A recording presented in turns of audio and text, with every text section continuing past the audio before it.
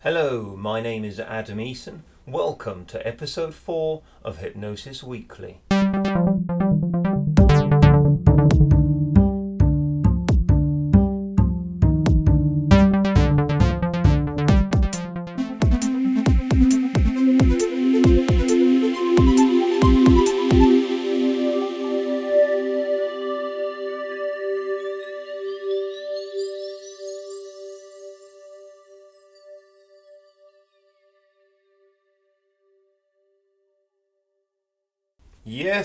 Yes, hello and a warm welcome to Hypnosis Weekly. Yet again, in my own highly biased opinion, I think I have a marvellous show lined up for you today. In a short while, I will be sharing with you an interview with a man who is one of Derren Brown's early stage hypnosis influences, the stage hypnotist and creator of the stage show The Unique Hypnotism Without Hypnosis, Martin S. Taylor. Then I'll be taking a glance at some recent stories in the media where hypnosis has featured. I think I'll actually be going off on one this week. I'm going to offer up some personal subjective commentary, as usual, on the ways hypnosis tends to get portrayed in the media. And I'm going to go into a bit of depth this week on a couple of very specific directions that will make sense when we get there. Instead of the usual discussion with our guest this week, I'll be opening the mailbag that has been overflowing in recent weeks, and I'll respond to some of the letters, messages, and comments that people have made since we began things here a few episodes back. And that stuff, as per the discussion each week, really presupposes that those of you listening have some knowledge of hypnosis theory. In particular, I'm going to be referring this week to the existence, or not, as the case may be, of the unconscious mind, as well as plenty more. We'll round things off with the hypnosis factoid of the week before I then bid you farewell for another week. This podcast is something that I want to encompass a feeling of embracing diversity, celebrating the field of hypnosis, and encouraging friendly, professional, enjoyable discussion and debate, as well as doing its best to inform and educate where possible. If you have questions, queries, thoughts, feedback, do get in touch via the Hypnosis Weekly website. All the references made in the discussions, along with the references made in the interviews, along with related links, are all posted at each episode on the Hypnosis Weekly website, www.hypnosis-weekly.com. That's just Hypnosis Weekly with a hyphen in the middle.com. You can add your thoughts, comments, and make any suggestions there too. Please do share this podcast on Facebook, Twitter, or anywhere else to help us reach more of the hypnosis community. It's very, very much appreciated. So first of all, this week's interview.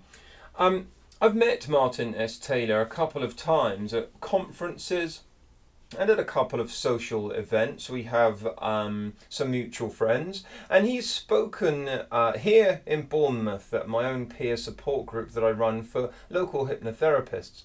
I often write and talk about how hard I find it for academics, researchers, doctors, and similar professionals to treat this field with the respect and seriousness it deserves, and all that despite my own research and what I would consider to be credible evidence-based work. And Martin's told me before that if I find it difficult, then I should try being a stage hypnotist. Despite that, he speaks at credible events, including skeptic organisations. And what's more, I got to ask him those questions that we all want to ask about Derren Brown projects that he's worked on. I think you'll love some of the references that he offers up as well. So here it is, this week's interview with Martin S. Taylor. Now, as I've just been saying, I'm absolutely delighted to have with me today Martin S. Taylor. It's my absolute pleasure to welcome him here to Hypnosis Weekly. Hello, Martin. Hello. Martin, to kick us off, could you just tell us a little bit, first of all, how you got into this field, what your background is, and how you arrived here where you are now? Sure. I don't know how much detail you want. Basically, I came from a mathematical background. I studied maths at university. Yeah. And when I was an undergrad, I worked very hard at maths and needed some kind of relaxing hobby, so I got into magic. Worked as a magician for a while, became Yeah. proficient at that, and then when I did my postgrad work, I used to go around the halls of residence working as a magician, doing informal stuff. And there was a guy who used to go around doing informal stuff as a hypnotist. Yeah. And we got invited to parties together, and I would do magic and he would do hypnotism in the classic stage hypnotist swinging a watch in front of people with some degree of success. Yeah. And I was interested by this. And then about a year or so after that, I was actually chatting up a girl in her room, and I showed her some magic and was giving a spiel about, oh yes, and I know about hypnotism. And then she said, wow, you know about hypnotism? Oh gosh, I've always wanted to be hypnotized. Come on, let's hypnotize me now. Come on. And I couldn't really back out at that stage. So I said, okay, well, I'll give it a go. And I got my flatmate in as a witness, and I tried all the things that I'd seen this guy Colin do. I didn't have any thought at all that it would work, but I thought we'd give it a shot. And to my astonishment, she was an excellent subject, and responded very, very well to a lot of the simple tests that we did. So I spent the rest of that summer practicing on people, getting anyone I could persuade to sit still long enough to try it out, and reading all I could.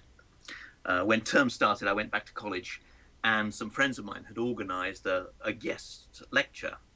Yeah. They were organising a lecture society, and they'd invited a guy called Eric Laithwaite along. Professor Laithwaite gave a fabulous talk on gyroscopes. An engineering college, everybody knew that Laithwaite's talk on gyroscopes was a fabulous thing to see, and they knew they were going to get a huge audience. But on the morning of the talk, Laithwaite phoned in and said he got flu, he couldn't do it.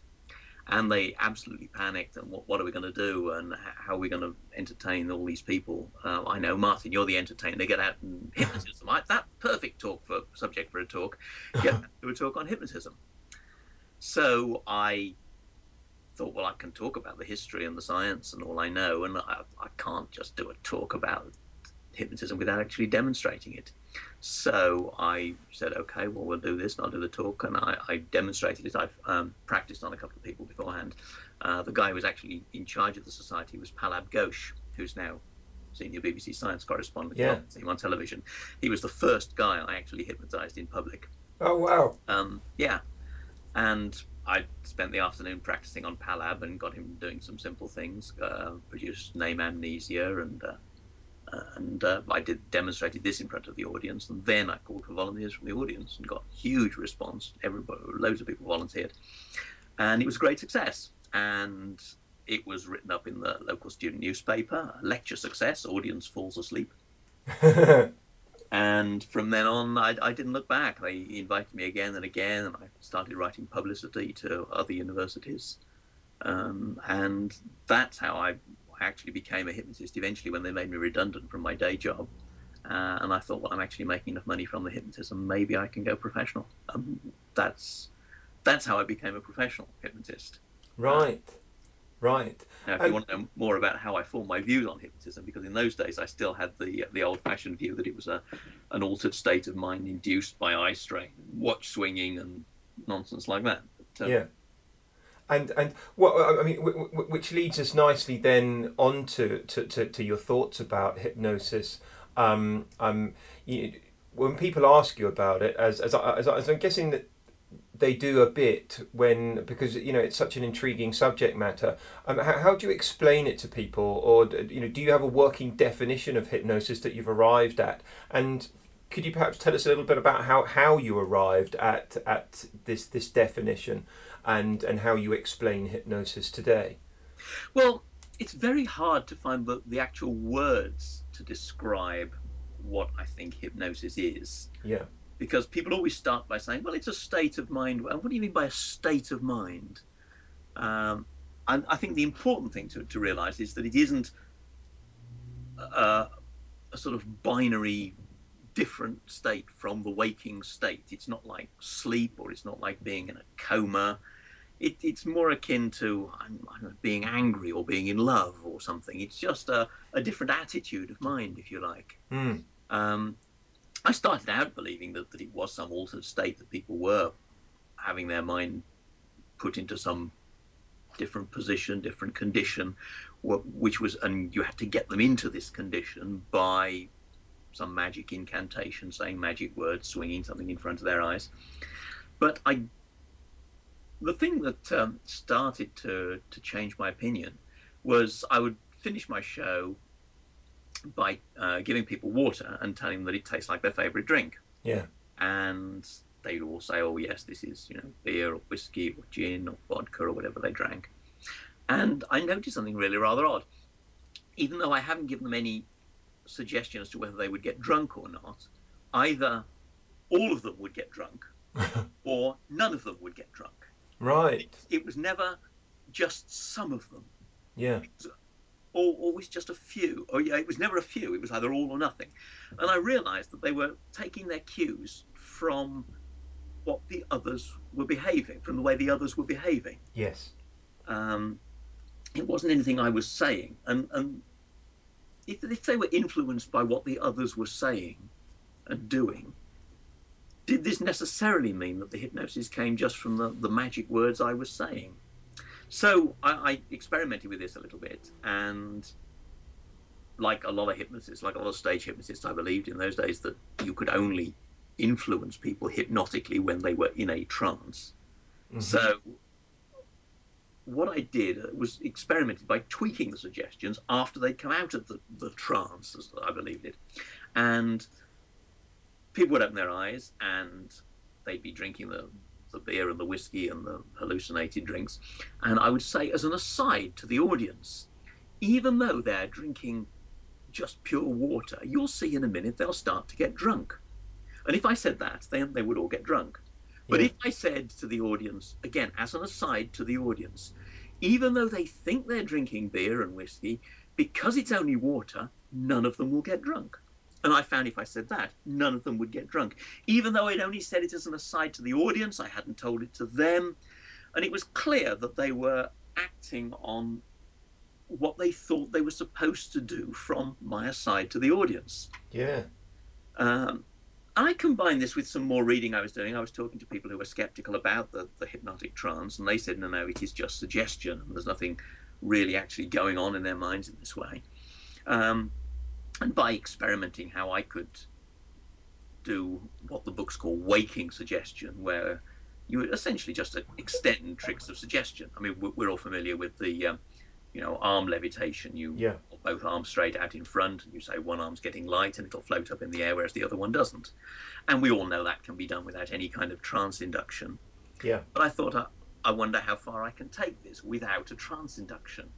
And I found that with the right approach, you could get people to produce catalepsy, you could produce amnesia, and even in extreme cases, hallucinations with people without any kind of trance induction at all.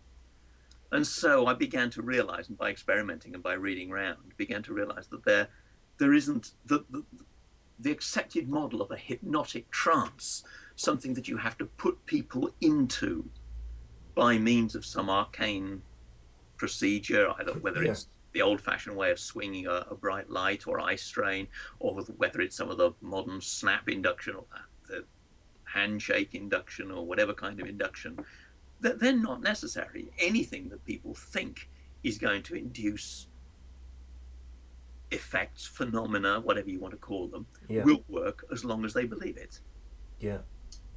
Yeah, and you mentioned there that I mean, in addition to your own experience and your own experimentation, you'd read a fair bit and explored the subject.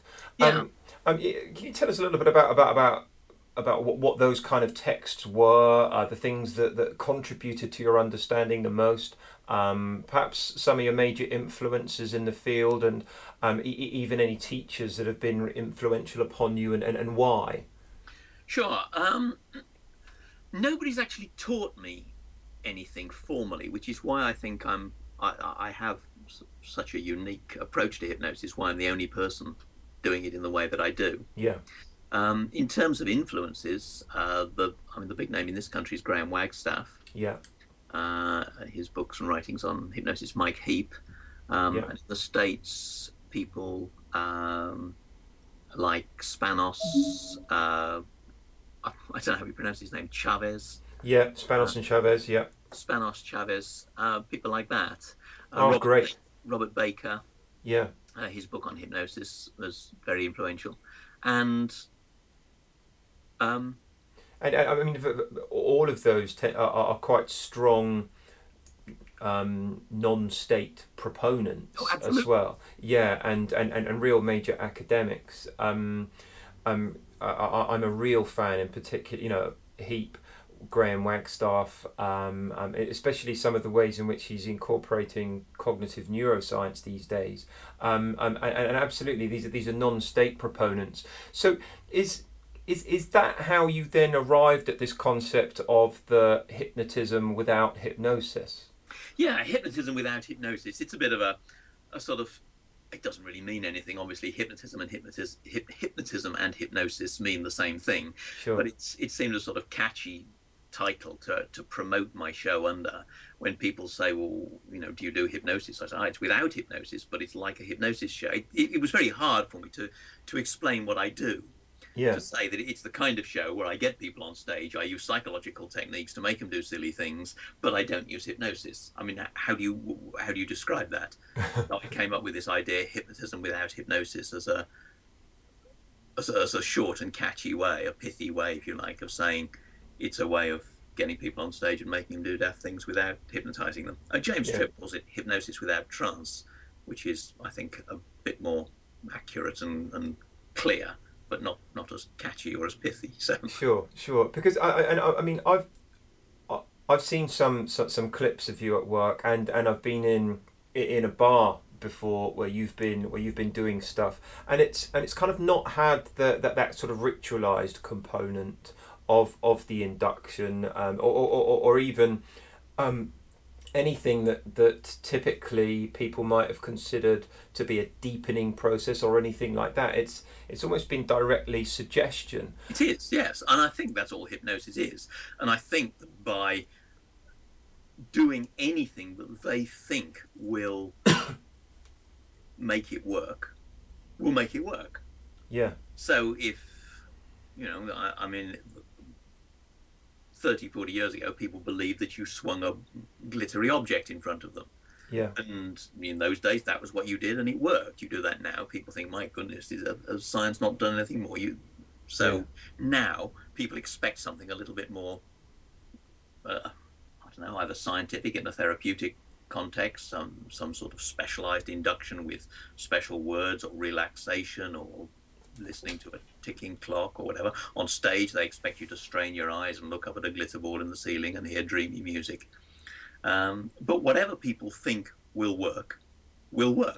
Yeah. Yeah. And it's simply because it's suggestion. You just have to do for people what will work.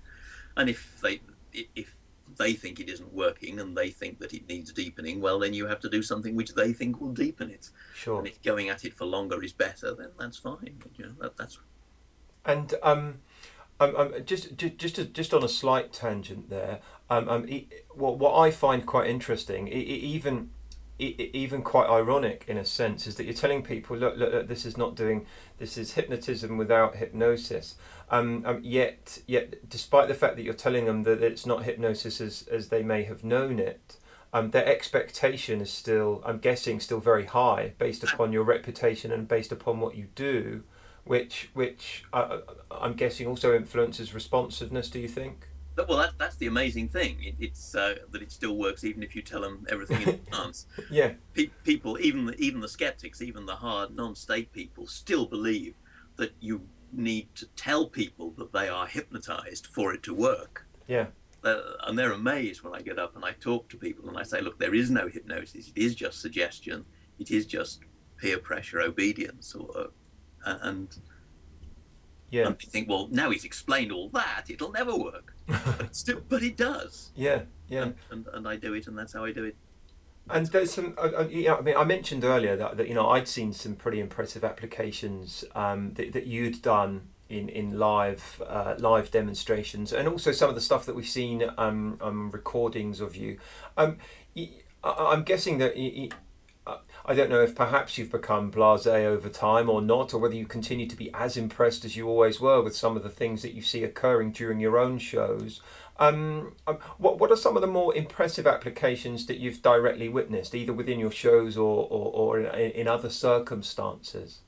When you say applications, you mean useful things or just any kind of What phenomenon? any really? I suppose that could be anything from just phenomena, so called, or yeah, useful applications, therapeutic or non therapeutic, or just fun things that have just kind of impressed you. I'm always hallucinations are always astonishing, Yeah. especially when you get people to hallucinate something which will make them react in a big way, making them. I mean, I've always done the elephant at the end of the show, and people's responses when they believe they can see an elephant, even if they can't actually see an elephant. The the different responses to that are interesting too. The way different people respond, but I think the when you get someone who can be made who can experience anesthesia, I think Yeah. that the surprise that it works. What I'll do if I'm performing to medics, I'll give someone a sterile, what do they call them, an autolet, a little needle thing to draw blood, Yeah. um, and I'll hypnotize them, and I'll say, okay, when you say ABC out loud, you'll be unable to feel pain in your hand, and they say ABC, and I give them this thing, and they stick it in their hand very gingerly, very nervously, and then just a look of amazement as they start repeatedly stabbing this thing into their hand. My God, I can't feel anything. I can't feel anything. Yeah. Yeah. And the idea that people have undergone serious operations with, where the only anaesthetic has been a psychological one, Yeah. I think that has to be the most remarkable. Uh, Because it's so objective. We all Absolutely. know what pain is. Sure, you can cure people of phobias, and if someone who was terrified of spiders can now happily pick up spiders on their hand, well, that's impressive objectively, but it's not something that most of us can experience because most of us aren't that terrified of spiders. Whereas we all know what it's like to feel pain, and just to have somebody who can, have an appendectomy or whatever it is, using hypnosis as the only anaesthetic, that I think is a big and surprising thing. Yeah, yeah, yeah. Oh, absolutely. And I mean, it's quite a lengthy and impressive career that you've had. I mean, starting back, and your interest being peaked, prior to your other careers. If you could go back to when you started out doing your hypnosis professional work, knowing the things that you know now, is there something you'd do differently? Is there a different approach you'd take? And would there be any advice that you'd extend to yourself, that younger version of you, along the way? Not to get too hung up in a trance induction. I mean, certainly doing it on stage, when you get so many people so enthusiastically volunteering, you are going to get enough good subjects, and you really don't need to waste time with any induction. If an induction works at all, it will work quickly Yeah, in that kind of setting. yeah, yeah. Um, Um, um, um, uh, for me, that's really encouraging to hear. I'm always really impressed and pleased to hear that kind of stance. And quite clearly, you have an interest as far as evidence-based approaches to hypnosis is concerned, because heck, you've cited a number of really impressive authors. What are your thoughts with regards to evidence-based approaches to hypnosis? well, I mean, not just hypnosis, but life. I mean, everything has to be based on evidence. You can't just, I don't know, people get feelings about things, and it's all right in the arts, but when you're dealing with hypnosis and you want to treat it as a science, you've got to base it on evidence. You've got to look at the results you get. You've got to compare statistics, um, big time, long term statistics. Yeah. Um, it has to be done. Any kind of serious results have to be done. Um, have to be done that way. Yeah. They have to be evidence based. You can't just you can. I mean, yes, you can if it's if you're doing it on stage and you just find that such and such an approach suits your character better, I guess then we are veering over into the artistic side. But particularly when you're talking about, when you're talking about using it for therapy. Yeah, absolutely. Very much so, and of course is central to my own, central to much of my own work. When when you came and spoke in Bournemouth, you also demonstrated the Stroop effect to the class, and I think for many of the people that were in class, and certainly those that had not studied with my own school, that was all quite new to them, and that's really good quality evidence of hypnosis in effect, I think, and I think everybody would benefit from knowing that. It's only slight. I mean, the effects, but there do seem to be something emerging, and it's one example, one of a very, very small number of examples of things which can be produced, effects which can be produced using hypnosis, whatever that is, which can't just be produced by people saying, well, look, try and do this yourself. Do it without hypnosis. Just try and play along, if you like. And people can't respond to the. People can't cheat the Stroop effect. Yeah. Color seems to be quite high on the way that hypnosis does affect people's. Sorry, I'm muddling. There seem to be a lot of things like this where color is involved in the hypnotic phenomena that people investigate. I went to a talk of a guy who's been doing a lot of work with people who have synesthesia. Yes. Where you see a word as a certain color, and whenever you see a particular word or a particular number, you always see it in the same color. And there are people who just find that Tuesday is always blue, whatever it is. Yeah. And they can be made to experience a similar kind of thing to the Stroop effect, whereby if you show them the word, I don't know, if they see Tuesday as blue and you show them the word Tuesday on a blue background, then they find it harder to read than if you show them Tuesday on a red background.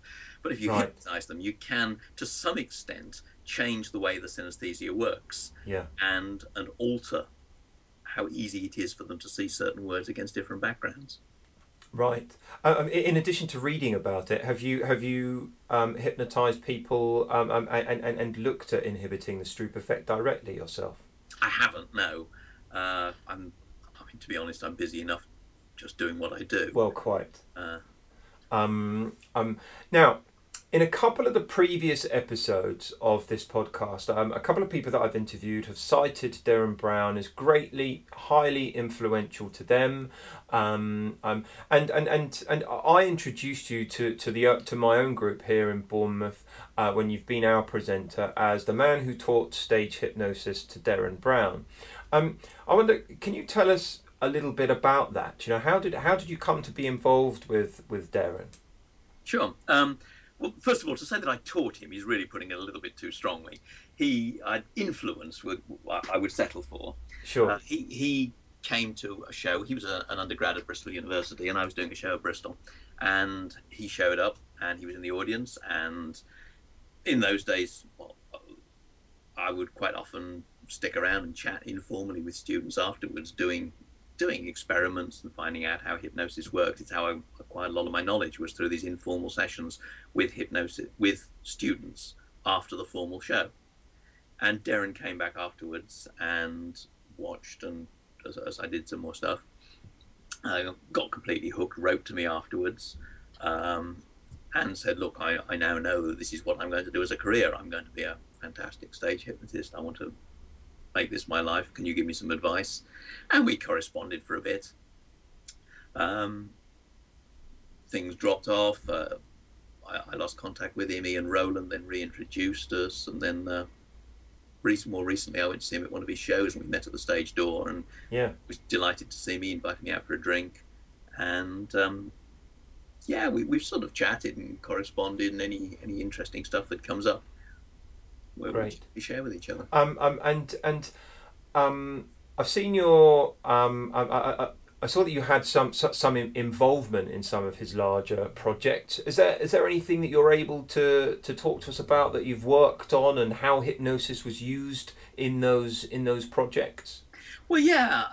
In the big one that I was involved with was his show Apocalypse. Oh, great! I'm so Where, pleased that you can speak about that. where Yeah, the guy was hypnotized to believe that the world was coming to an end, and yeah.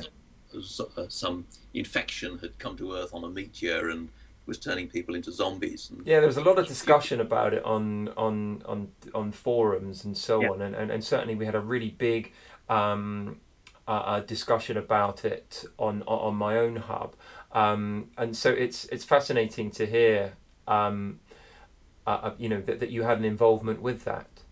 yeah, I was involved in quite a big way.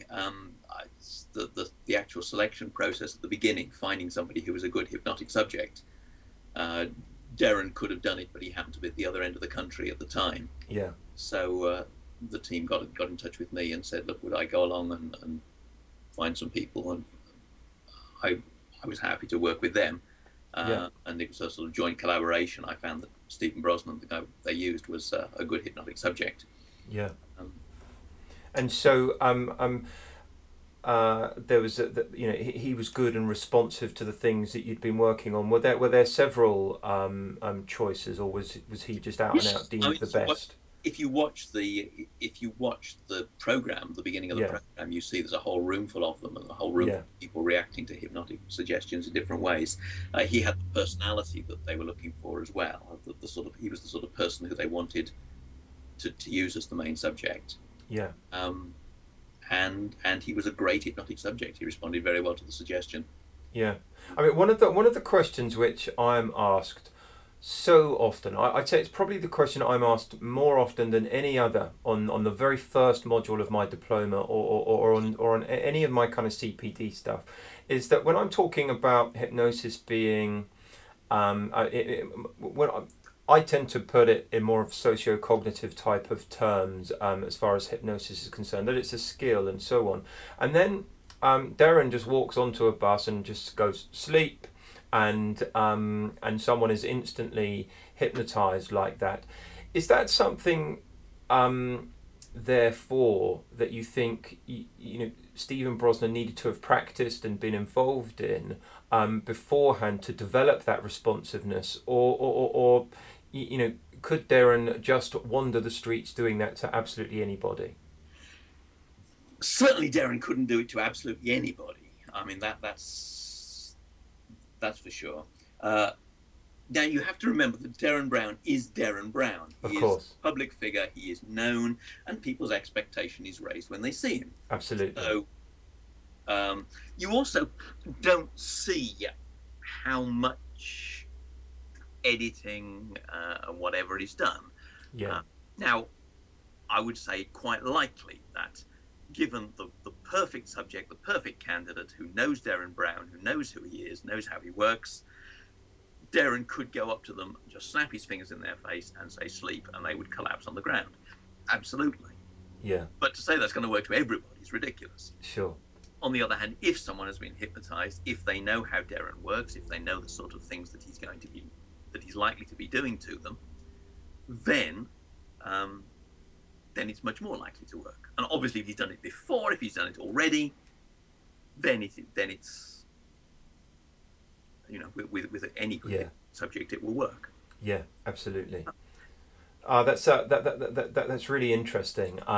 Stephen Brosnan had never been hypnotized before. The way you saw it on the program, Darren just walked up to him, snapped his fingers, went to sleep, and Stephen fell asleep, which wouldn't have happened had Stephen not been hypnotized before in the pre-session and told, when you see Darren Brown, he snaps his fingers, then you will go to sleep. Right. Yeah. Yeah. Well, that's really good to hear, because I think a lot of people sometimes think that that Darren has some kind of special skill that's out there to be learned, that he can just go, and of course he has that expectation and so on, and he's known these days, But that's really useful to hear. Now, Martin, just because of where we're at with time, Sorry, I was just thinking there's a wonderful quote of Darren's. I absolutely have got it to hand at this instant, and I can say exactly how he. Just, yeah, here we go.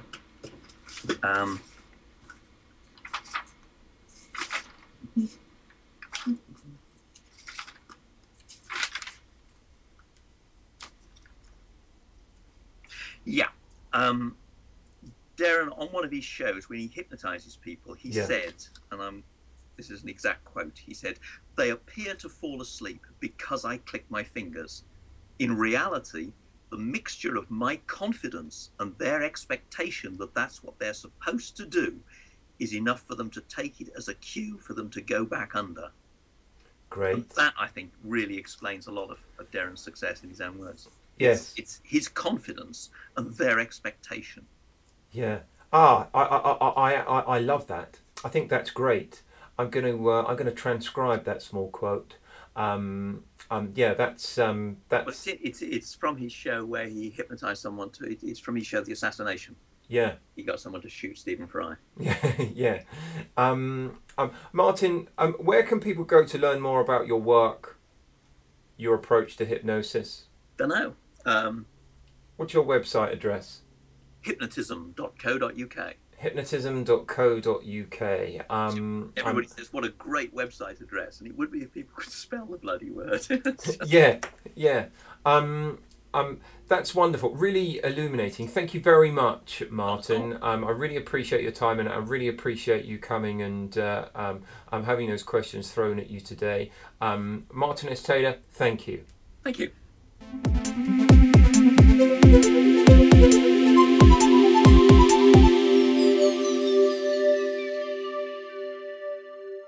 I do love that Derren Brown quote. I think it's worth rewinding and getting that lodged into your brain by repeatedly listening to it. Now let's have a look at this week's hypnosis in the news. I feel a little bit like I've turned into the hypnotherapy police when it comes to media representations in recent years. The amount of provincial news articles with the predictable swinging watches and headlines saying you are feeling sleepy just tend to get on my nerves a bit, and I find them rather tiresome. We have so much to be proud of in this field, with a growing body of research and evidence to support it, a growing and improving credibility. Yet the media depicts the field in this antiquated, cliched manner. And you'd think that here in the UK, our own NHS at the very least would get it right, wouldn't you? Yet, on the NHS guidance page about treating insomnia, the page states there's very limited evidence to suggest that either acupuncture or hypnotherapy are effective for treating insomnia. Now, you guys listening are probably expecting me to dispute this statement, I would guess, but it disappoints me greatly to say they do have a point. There is a severe lack of research to show direct efficacy of hypnotherapy for overcoming insomnia. Psychological therapies that emphasise relaxation, cognitive restructuring and sleep hygiene do tend to be medically recommended treatments, but it seems to pass by the awareness of the NHS that hypnosis is proven to advance relaxation and certain cognitive approaches.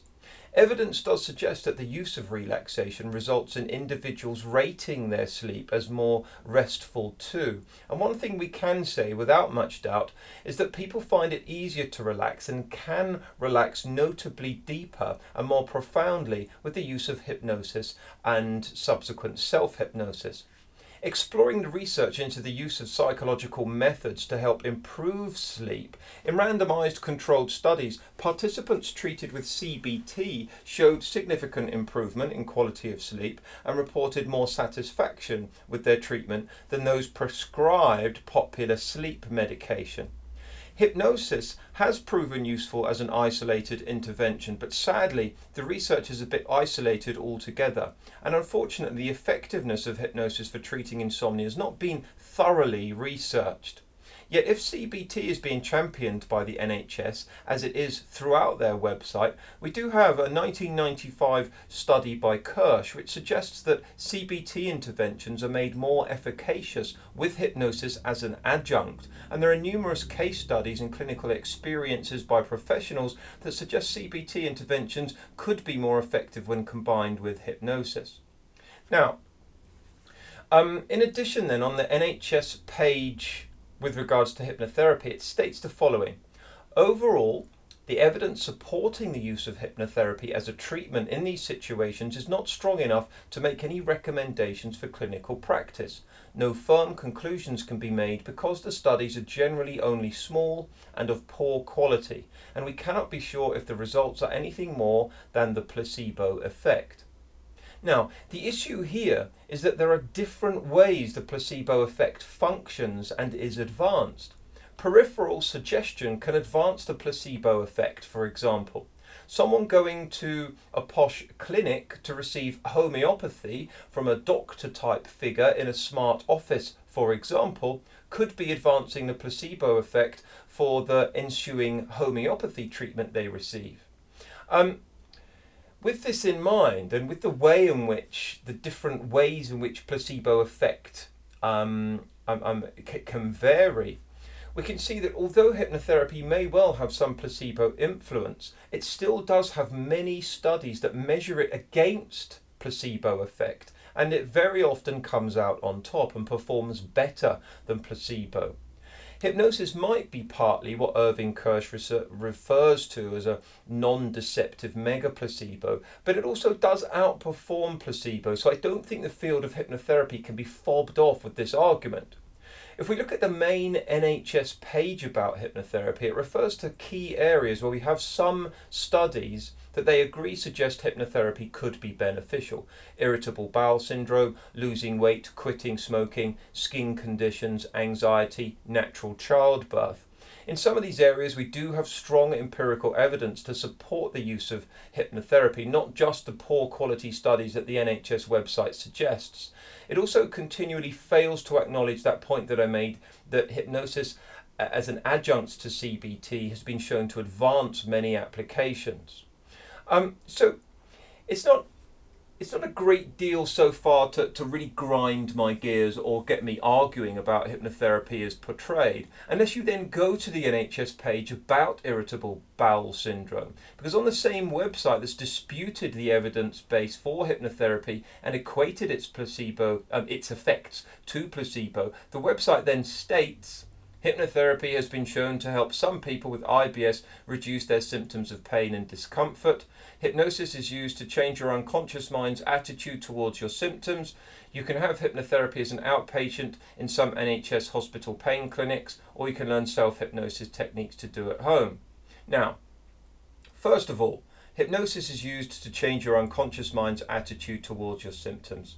For goodness sake, this kind of sentence makes my head want to explode, I'll be honest. NHS, you blew it with me. You and I are over, okay, until such a fallacious, nonsensical, bullcrap sentence is removed from your website. So I'm going to take some deep breaths, gaze at the birds playing in my garden, and think of a happy place.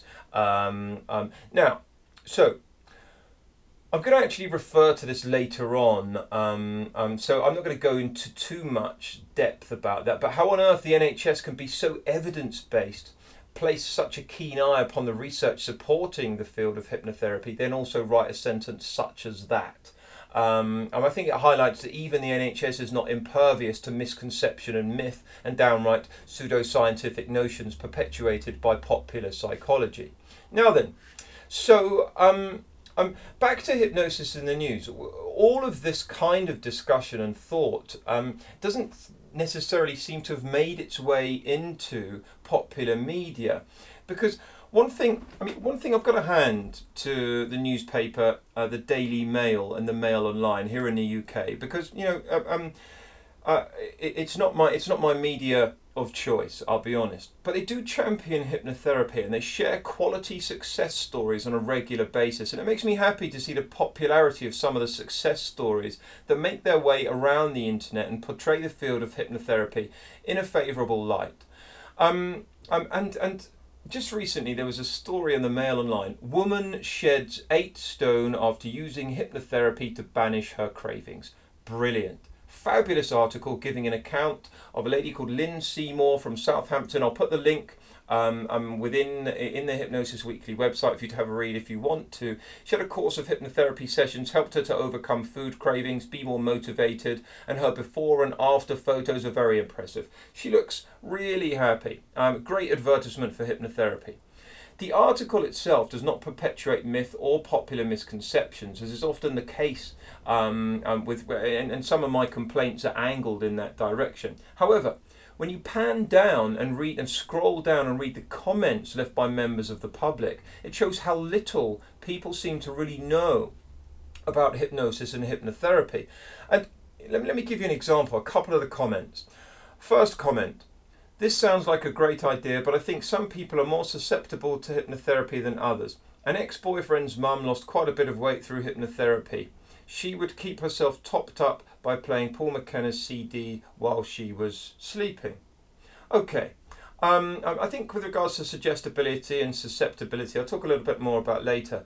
But I just wanted to add that listening to audio tracks when sleeping will not be any use. When you're asleep, properly asleep, you are asleep, okay? There's no so-called subliminal responses that happens when you're sleeping. When you're asleep, you're asleep, okay? When you're in that kind of half sleep type dozing stage, then okay, you may derive some small benefit. But good audio instruction, instead of just being listened to passively and played in the background, good audio instruction will advise you to engage in the processes and be active throughout it. So it kind of perpetuates the myth that hypnosis is something that happens to you rather than something you need to actively engage in. A second comment there. A woman has written, she looks great. I tried hypnotherapy many years ago for my fear of flying, but it didn't work. I just sat there thinking how ludicrous it was. You have to be of a suggestible nature to fall for this mumbo jumbo. Now, my brief response to that is to suggest it didn't work shows a complete misunderstanding of what hypnosis actually is. Hypnotherapy is not something which is done to you. You're not a passive recipient of it. It's a collaborative process. It's a verb, something you actively engage in. It does not work or not work.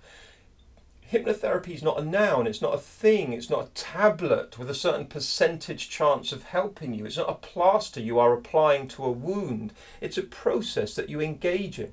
There is strong, replicated evidence to show that hypnotizability can be modified.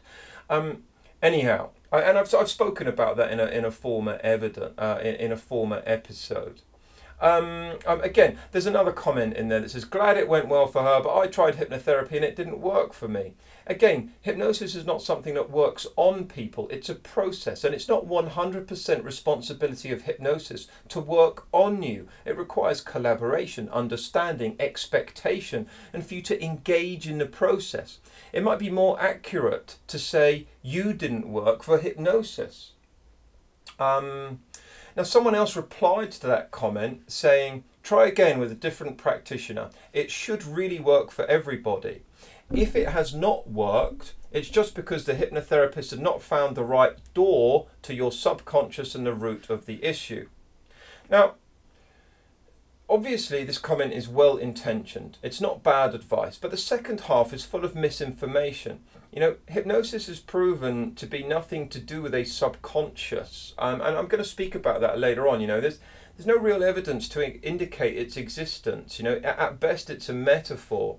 But there is a severe lack of evidence to support the notion that finding a root cause is actually useful in a therapeutic sense. And I'm going to do my best to get on perhaps a really strong and well-known proponent of regression and so on. And perhaps we'll have a really good discussion about that on a future episode. So the final piece of news that I wanted to point out was a story with CBS CBS New York offered up a clip entitled Scene at 11, Hypnotizing the Pain Away, and I'll include the link to the clip. Now, it's not just those swinging watches, those swirly spirals that makes me cringe here. It's not just the explanation of hypnosis as being a way to access and give suggestions to the subconscious. But it's also the fact that a news clip with this time, effort and resource put into it could surely offer more than just subjective reports.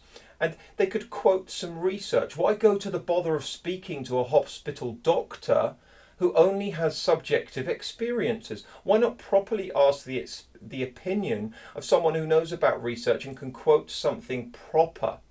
CBS, covers hypnosis for pain management, but I'd probably say that most hypnosis professionals will want to look away from the video at times to cringe.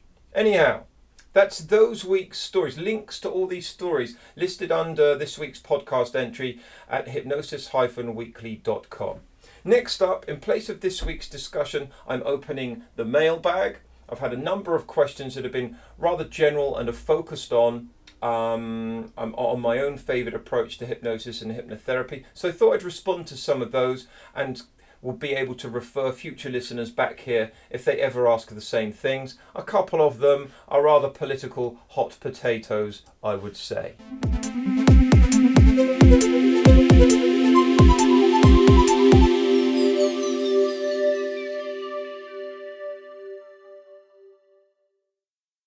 So, as I delve into the post bag here, first question. Dear Adam, in your model of hypnosis, can hypnosis be created without expectancy? Could hypnosis be engaged with people who don't believe in the hypnotic process without the correct mindset? Now then, firstly, it's not my model of hypnosis, okay? The socio-cognitive perspective, for example, and those other related conceptualizations of hypnosis were around and being established before I was even born. The socio-cognitive model, the cognitive behavioral model of hypnosis, do indeed benefit from expectancy, yes. It's not absolutely essential, but greater gains are made when there is a positive expectancy. Likewise, if someone does not adopt a positive hypnotic mindset, it would be very difficult to establish hypnosis and responsiveness according to that model. Second question, from the same person, could you also share with me the full references you mentioned in the podcast with James Tripp? I like to read the journals, especially these two. Simply labelling CBT as hypnosis increases its effectiveness and indirect suggestions don't work. Okay, first of all, I did not say that indirect suggestions don't work, okay? Really important. And what I said was that they do not work better than direct suggestions according to the evidence. Many individuals are taught Ericksonian techniques or indirect language patterns and are told and subsequently end up believing that they work better and more effectively than direct suggestions. And this is simply not true. The study that I quoted was a thorough, expansive meta-analysis entitled Direct versus Indirect Suggestions. And that's just my phone going off in the background there. That's really professional. A meta-analysis that was entitled Direct versus Indirect Suggestions, a Conceptual and Methodological Review by Lynn Neufeld and Mayer, 1993. Featured in the International Journal of Clinical and Experimental Hypnosis. It's not an isolated research study, it's a review, a full meta-analysis, so encompasses the results of many studies. With regards to the effectiveness of hypnosis in combination with CBT, the study is entitled Hypnosis as an Adjunct to Cognitive Behavioral Psychotherapy, a Meta-Analysis, which is by Kirsch, Montgomery and Sapirstein, 1995, featuring in the Journal of Consulting and Clinical Psychology. Again, it is an extensive review, very thoroughly conducted. Now then, next question. If you believe that hypnosis is a cognitive skill that you actively engage in, that was in quotation marks, which is something that I'm correctly quoted as saying, how do you bypass the conscious mind to access the subconscious mind? It'll be too busy. Now then, I trained as a hypnotherapist originally in 1997. I was taught a very particular method that the vast majority of hypnotherapists are trained in the front line. I believed in that model. I didn't question it, accepting it as the truth and blissfully not knowing any better. Central to that model was the notion that we all have a distinct conscious and subconscious mind. Okay, now my own career in this field was propelled as a result of my first book, which I wrote back in 2004. It's entitled The Secrets of Self-Hypnosis, Harnessing the Power of Your Unconscious Mind. It was a bestseller. Among many things that I read in the years after writing that book, I came upon a wonderful quote that I often quote by the philosopher and psychologist William James, which is over 100 years old. Now, James had this to say about the existence of the unconscious mind. The sovereign means for believing what one likes in psychology and of turning what might become a science into a tumbling ground for whimsies. James wrote that in 1884. When I first read that, I felt hurt. And I find it a little bit embarrassed. I find that I am embarrassed by the fact that my work was based upon this. Today, the majority of cognitive psychologists, neuroscientists, dispute the concept of dualism. Okay, that of the mind being distinct to the brain. There's no discovered center of consciousness. No center of decision making, and it made for some initial discomfort as reality hit me. My book was there showing people how to communicate with their unconscious mind, that I really was finding more and more likely that it didn't exist. Dualism of mind is probably only useful as a metaphor, and even then, only if you're comfortable with mistruths. So why not simply explain it as it is? Still today, I get emails from people all over the world, desperately spoiling for a rumble with me. You wrote a book with the unconscious mind in the title, and yet you blog and record and broadcast saying that it does not exist. Heck, we change, we develop over the years, right? We all ought to be developing and changing as our careers progress. All hypnotherapy associations that I've had anything to do with have expected continual professional development, and I think we all need to develop, progress and move on. The irony for me, and the bitter pill for me to swallow, is that most of the evidence supporting the model that I was adhering to all that time ago was again written before I was even born. It's nothing new. I think if you look at Stephen Langton's chapter in the Oxford Handbook of Hypnosis, which refers to the Ericksonian approach, he states that the approach required preparation and consideration, and it was not just about trusting the unconscious mind to do the right thing. Yet, a lot of people that sort of learned the Ericksonian approach often adhere to that kind of sense that that's what it's about. And that people just need to trust their unconscious minds, even if they don't remember anything that happened. And Stephen Langton, actually, a real academic on the Ericksonian approach, said that that's a dangerous false assumption. Yet it's that approach that characterizes the unconscious mind as a separate entity that was a force for good.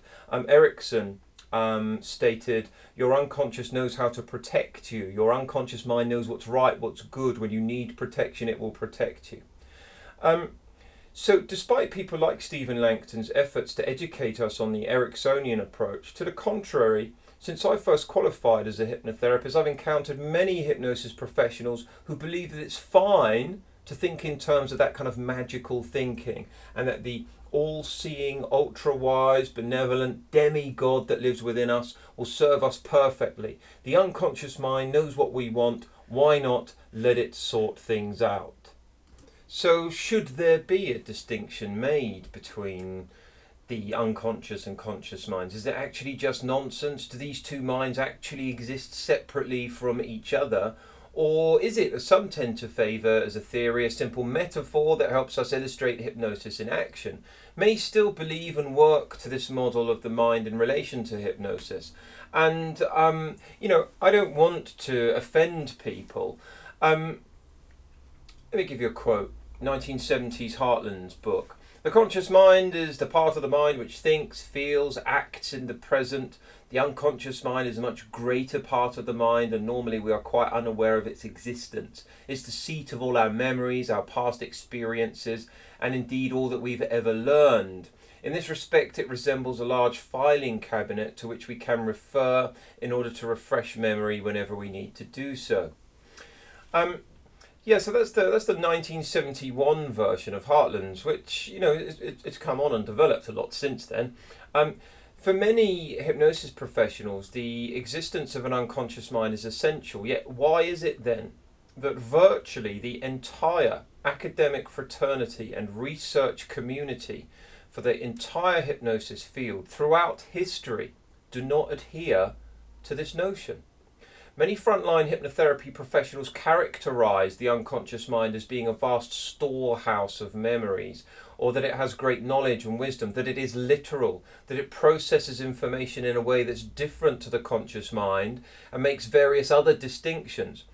Then when we come to the field of hypnosis, it takes on another dimension. It's then believed that hypnosis is what enables us to communicate with this unconscious mind, or direct the mind, the unconscious mind, to do certain useful things. And this is certainly how I was originally taught, and how many people are still taught today.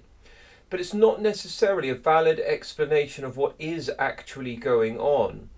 When people are told this by someone who totally believes in it, they treat it as empirical truth and accept that we all have these two totally separate minds doing totally separate things. Many people are not shown how to adopt responsibility and the appropriate skills to make change for themselves, to learn to be in control, because they wait for something magical to occur. That the mind is divided into these two parts, the conscious and unconscious, is an oversimplistic and potentially a very misleading idea, and one that unnecessarily limits our progress in understanding human psychology and hypnosis in particular. That's a quote from Heap and Aravind, 2002. We all tend to commonly say that we have thoughts, ideas, memories, images, and nominalise them as things. You guys that have studied some NLP will be aware of that, objectifying things. Likewise, the idea that we have thoughts and we are imagining rather than having images, rather we're thinking rather than having things called thoughts. And the way that Michael Heap tends to use this is that with regards to activities of thinking, remembering, imagining, and so on, all of these are represented by neural activities that are, as of yet, unknown, perhaps even ultimately unknowable, and are associated with the conscious experiences that we have, and that we call having memories, thoughts, images, and so on. So, suppose, for example, that you've done listening to me for a minute today, and you go and do something else, get a cup of tea or go to the loo.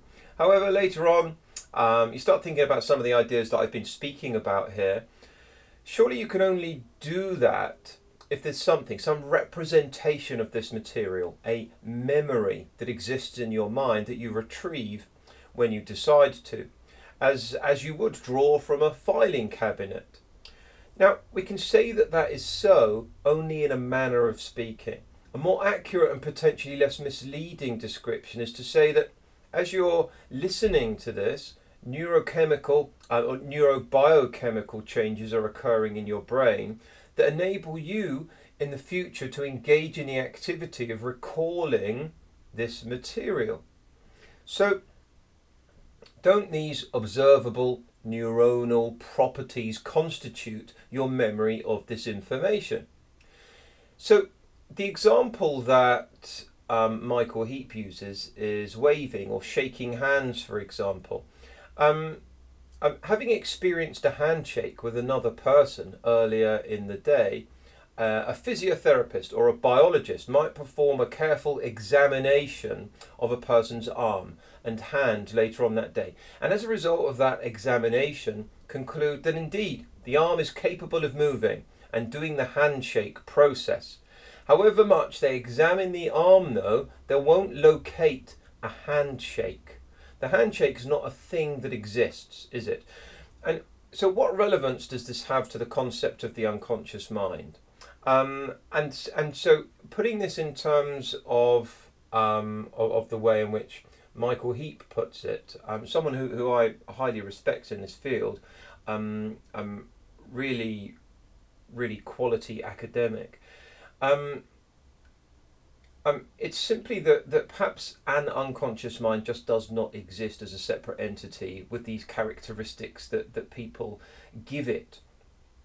In the context of the model that I tend to adhere to, the unconscious mind doesn't exist.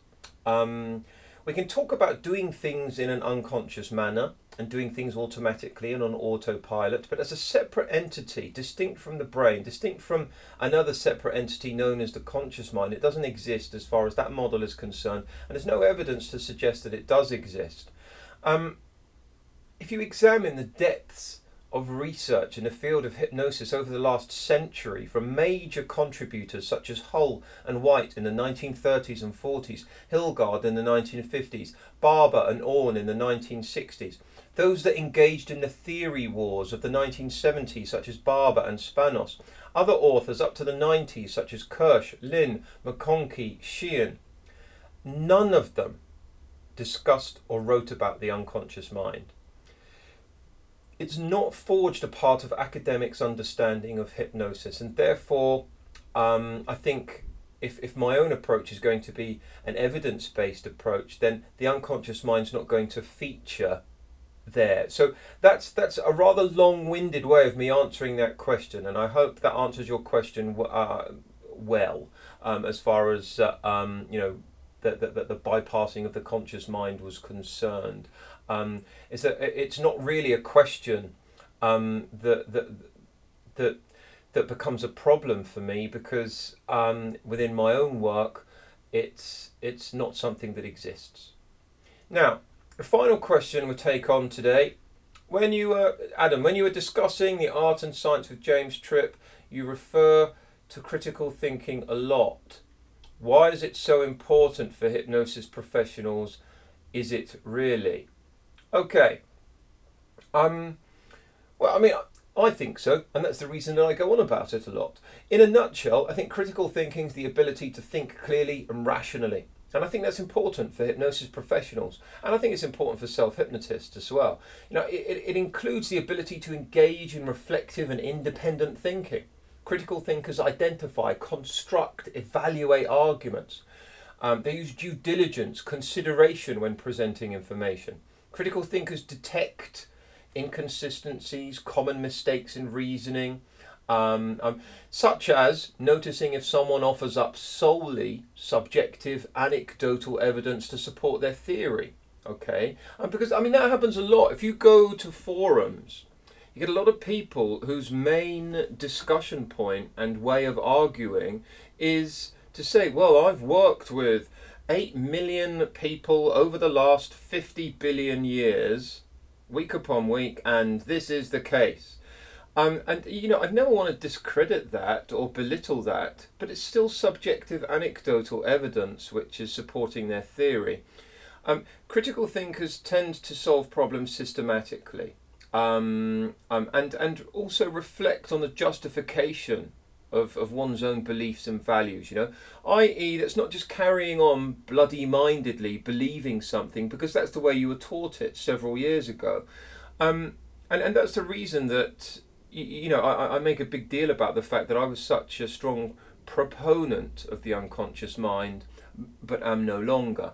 But being a critical thinker is not just about being able to regurgitate and accumulate information. A person with a good memory who knows a lot of facts is not necessarily good at critical thinking. An extreme example is that if you look at autistic savants, such as the character played by Dustin Hoffman in The Rain Man, have phenomenal memories, but fairly poor, very poor critical evaluation skills in some cases. A critical thinker is able to kind of deduce consequences from what he knows how to utilize information, solve problems, and to seek relevant sources of information to inform himself or herself and locate valid evidence. I think all hypnosis professionals, critical thinking can help us acquire knowledge, improve our skills, strengthen our understanding. Therefore I like to promote it, not stifle it. Having an attitude that prefers to be given correct answers rather than figuring them out for yourself tends to stifle it, I think. An attitude that insists on not reflecting or thinking about decisions, instead just relying on gut feelings, I think that stifles critical thinking. Having an attitude that refuses to acknowledge or review mistakes that have been made stifles critical thinking. Or finally, something that is really one of the cornerstones and one of the reasons that I started this podcast in the first place. And that is, I think, one of the biggest things that stifles critical thinking is having an attitude that doesn't like to be criticised or challenged in any way. People that just want to dig their heels in and become entrenched in dogma. I think that's the major obstacle to quality critical thinking. I think psychologists and philosophers learn critical thinking as an inherent part of their learning, part of their education, in order to be effective in perhaps most paths in life. Surely critical thinking needs to be a part of who and how you are, not just blind following, assumption making, believing in anything and everything based upon anecdotal evidence or pseudoscience, for example. In that discussion with James Tripp that was referred to by our questioner there, I referred to the way in which people trust gut feelings and attribute this kind of godlike status to the unconscious mind or their gut feelings. And a couple of people referred to that in stuff they've written to me. If the example that I've given, and that I give over and over, is the example of a smoker who's just quit using willpower alone. And he goes to buy a packet of chewing gum with his morning paper a couple of days later, and the cigarette packets on the back shelf beckon, an attempt to lure our smoker back in. Come on, smoke me, I'm all delicious and smoky. You know you want to, come and get me. You'll feel so great if you just give in and smoke me. Now, our smoker has willpower and fights back to the calls of the cigarettes. No, not on your Nelly. Begone, cigarettes. I'm no slave to you. Absolutely not. You're a big no-no. Well, maybe just this one time. I'll buy a pack and have one final smoke, but then that's it. Definitely no more. And the victor becomes the cigarette packet. Now, many people in personal development circles believe that willpower is nowhere near as impressive as our intuition, instincts, and gut feelings. We're often told to just trust our gut and it will lead us in the right direction. It knows best. In that case, what about our smoker? This was a gut feeling he had to fight off. The gut feeling was making him want to smoke. And it's common knowledge that smoking is not in our best or healthiest interests, is it? I think sometimes we need to strike a balance and know when to fight or override intuition and gut feelings. Apply some intelligence too. Our intuition can be a bit wild from time to time. Now, upon one of my bookshelves, here in this office where I'm recording right now, I have a whopper of a dictionary on it. And that dictionary defines intuition as this. Noun, 1. Knowledge or belief obtained neither by reason nor perception. 2. Instinctive knowledge or belief. 3. A hunch or unjustified belief. Now, if that's the case, why do so many people hold so much faith in the absolute accuracy and correctness of intuition? Is our intuition really a vast source of perfection? Do we have an ultra genius residing within us all that never gets things wrong? I'm not attempting to dismiss out of hand the intuition that we have, but suggest that we don't treat it like some deity that needs prayer or the sacrifice of our souls. We all have some modest wisdom gleaned through a lifetime of experience, evolution, culture, development, awareness, education, and so on. Yet, if I were to give my own intuition a school report, it would have a similar theme to my real life school reports. could do better. Rather than having to fight or battle with our intuition as our smoker did, and often losing, we can retrain our intuitive selves with evidence. As a hypnotherapist of many years, I think that is partly what therapy is about. Rather than telling people to sort themselves out, therapy has evolved to retrain minds, retrain intuition, and a natural way of doing things instead of problematic behaviours and thought patterns that require intervention, therapeutic intervention. Maybe willpower does come off worse when compared to the power of intuition. Maybe it does not. Surely we all benefit from educating our intuition to be more accurate, more effective. And so, applying some intelligent reasoning from time to time as well. Now then, I think I've harped on enough. In future episodes, we'll be back to formal or informal discussions with our guests, but I wanted to answer a couple of these questions. I'll be right back.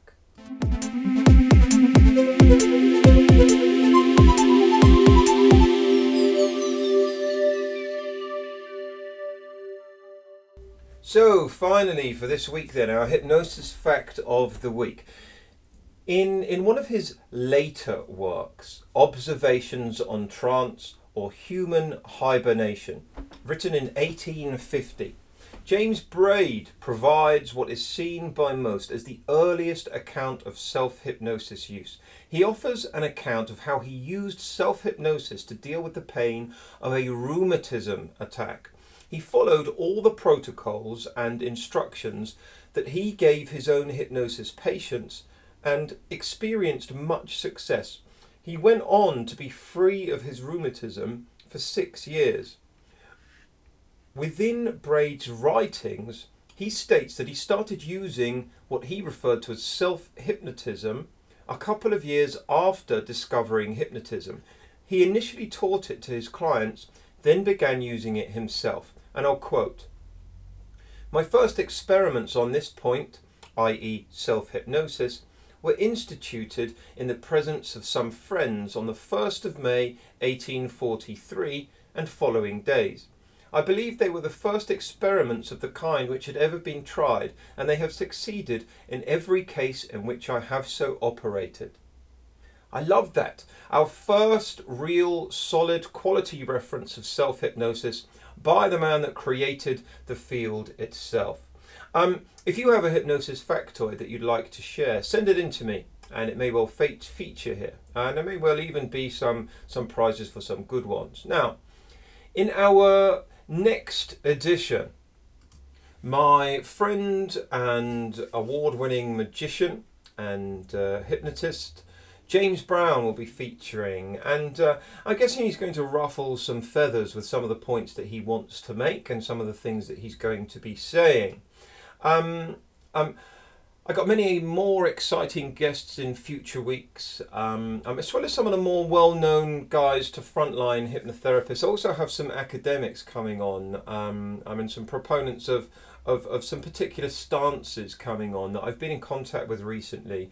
So there's plenty to look forward to. If you've got someone that you'd like to see feature here, then do also consider getting in touch with me and letting me know, and I'll get in touch with them.